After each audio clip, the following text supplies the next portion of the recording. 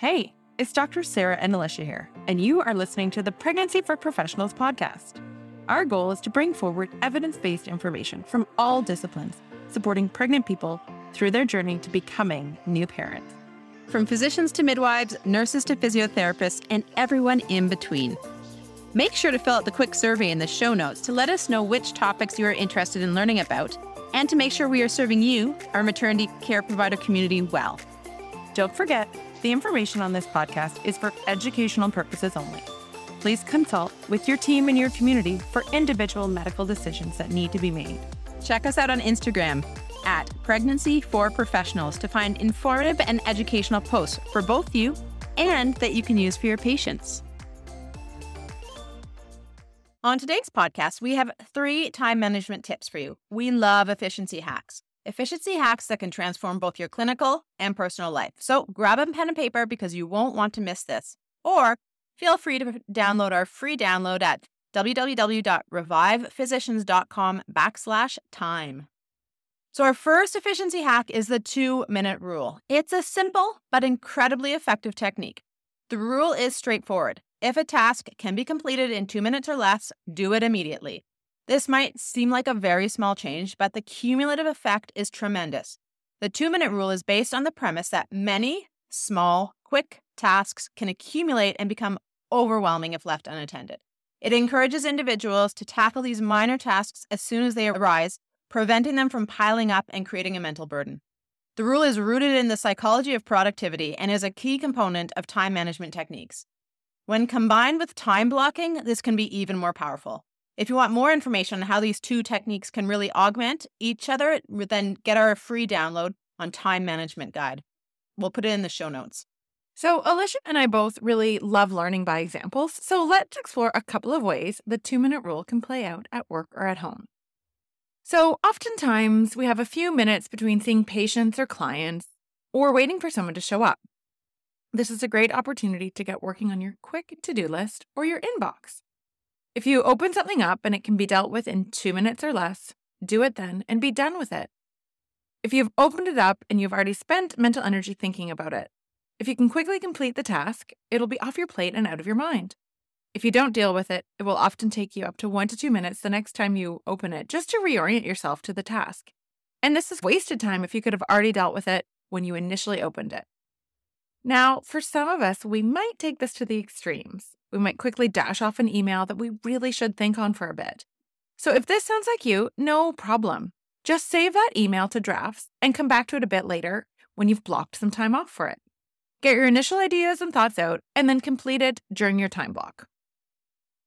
In your personal life, if you need to pay a bill, do it right away. If you're at home, you can quickly clean up a small mess or respond to a text from a friend. Over time, this approach clears up your mental bandwidth and minimizes procrastination. If you're cooking dinner and there is some laundry to fold, do a few pieces and put them away in those 2 minutes. You can also feel free to stare off in space or have a little dance party if that's what your brain needs. No pressure. You do not have to be going all of the time.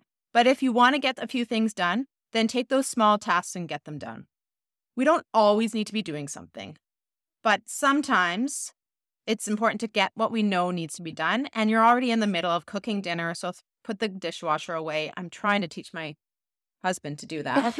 How's that going? He just sits there and watches the dinner cook. Oh my gosh, me too. Just put the dishes away while you're at it. No. Anyways, that's just me. Yeah. Anyways, me too. But sometimes you can apply that 2-minute rule to rest and renewal. So take a couple of good belly breaths, for example, to calm your parasympathetic nervous system down. And if you're a bit riled up from something, like your husband not putting away the dishes when he's cooking dinner. So something we're going to talk about is called the Pareto Principle.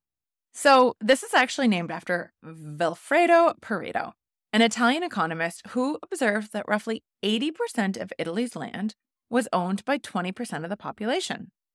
You've probably heard of this in different areas of life because its principle has been adapted and applied to various fields, including healthcare. In essence, the Pareto Principle highlights the unequal distribution of outcomes where a minority of factors or efforts contribute to the majority of the result. In other words, this principle states that roughly 80% of effects come from only 20% of causes. So when we're thinking about this in the context of time efficiency, this means identifying the most critical tasks that yield the most significant results. So think about in medicine and healthcare, there are some treatments that produce much more effective results than others. So starting with these 20% of treatments before moving on to the next options will manage 80% of your patients' or clients' concerns or issues, leaving only 20% who would need to go on to the next step. This is not to say don't let your patients know what the next possible steps are, but try the most effective one first. Now let's think of this from administrative perspective. Another way you might apply this is with administrative tasks that consume valuable time. The Pareto principle can be used to identify the most critical administrative functions and delegate or streamline the less impactful ones, reducing the burden on you, the healthcare professional. In your personal life, you can use the Pareto principle to declutter your space. Identify 20% of your possessions that you use 80% of the time. By minimizing the rest, you can reduce the time and effort spent on maintenance and create a more organized and efficient living environment. An easy place to apply this is in your closet. Most of us have too many clothes. Guilty. Those that no longer fit us or out of style, but we keep just in case we lose those 10 pounds or in case neon comes back in style. Oh my God, it might. It will in 20 years, but it won't be in the same fashion.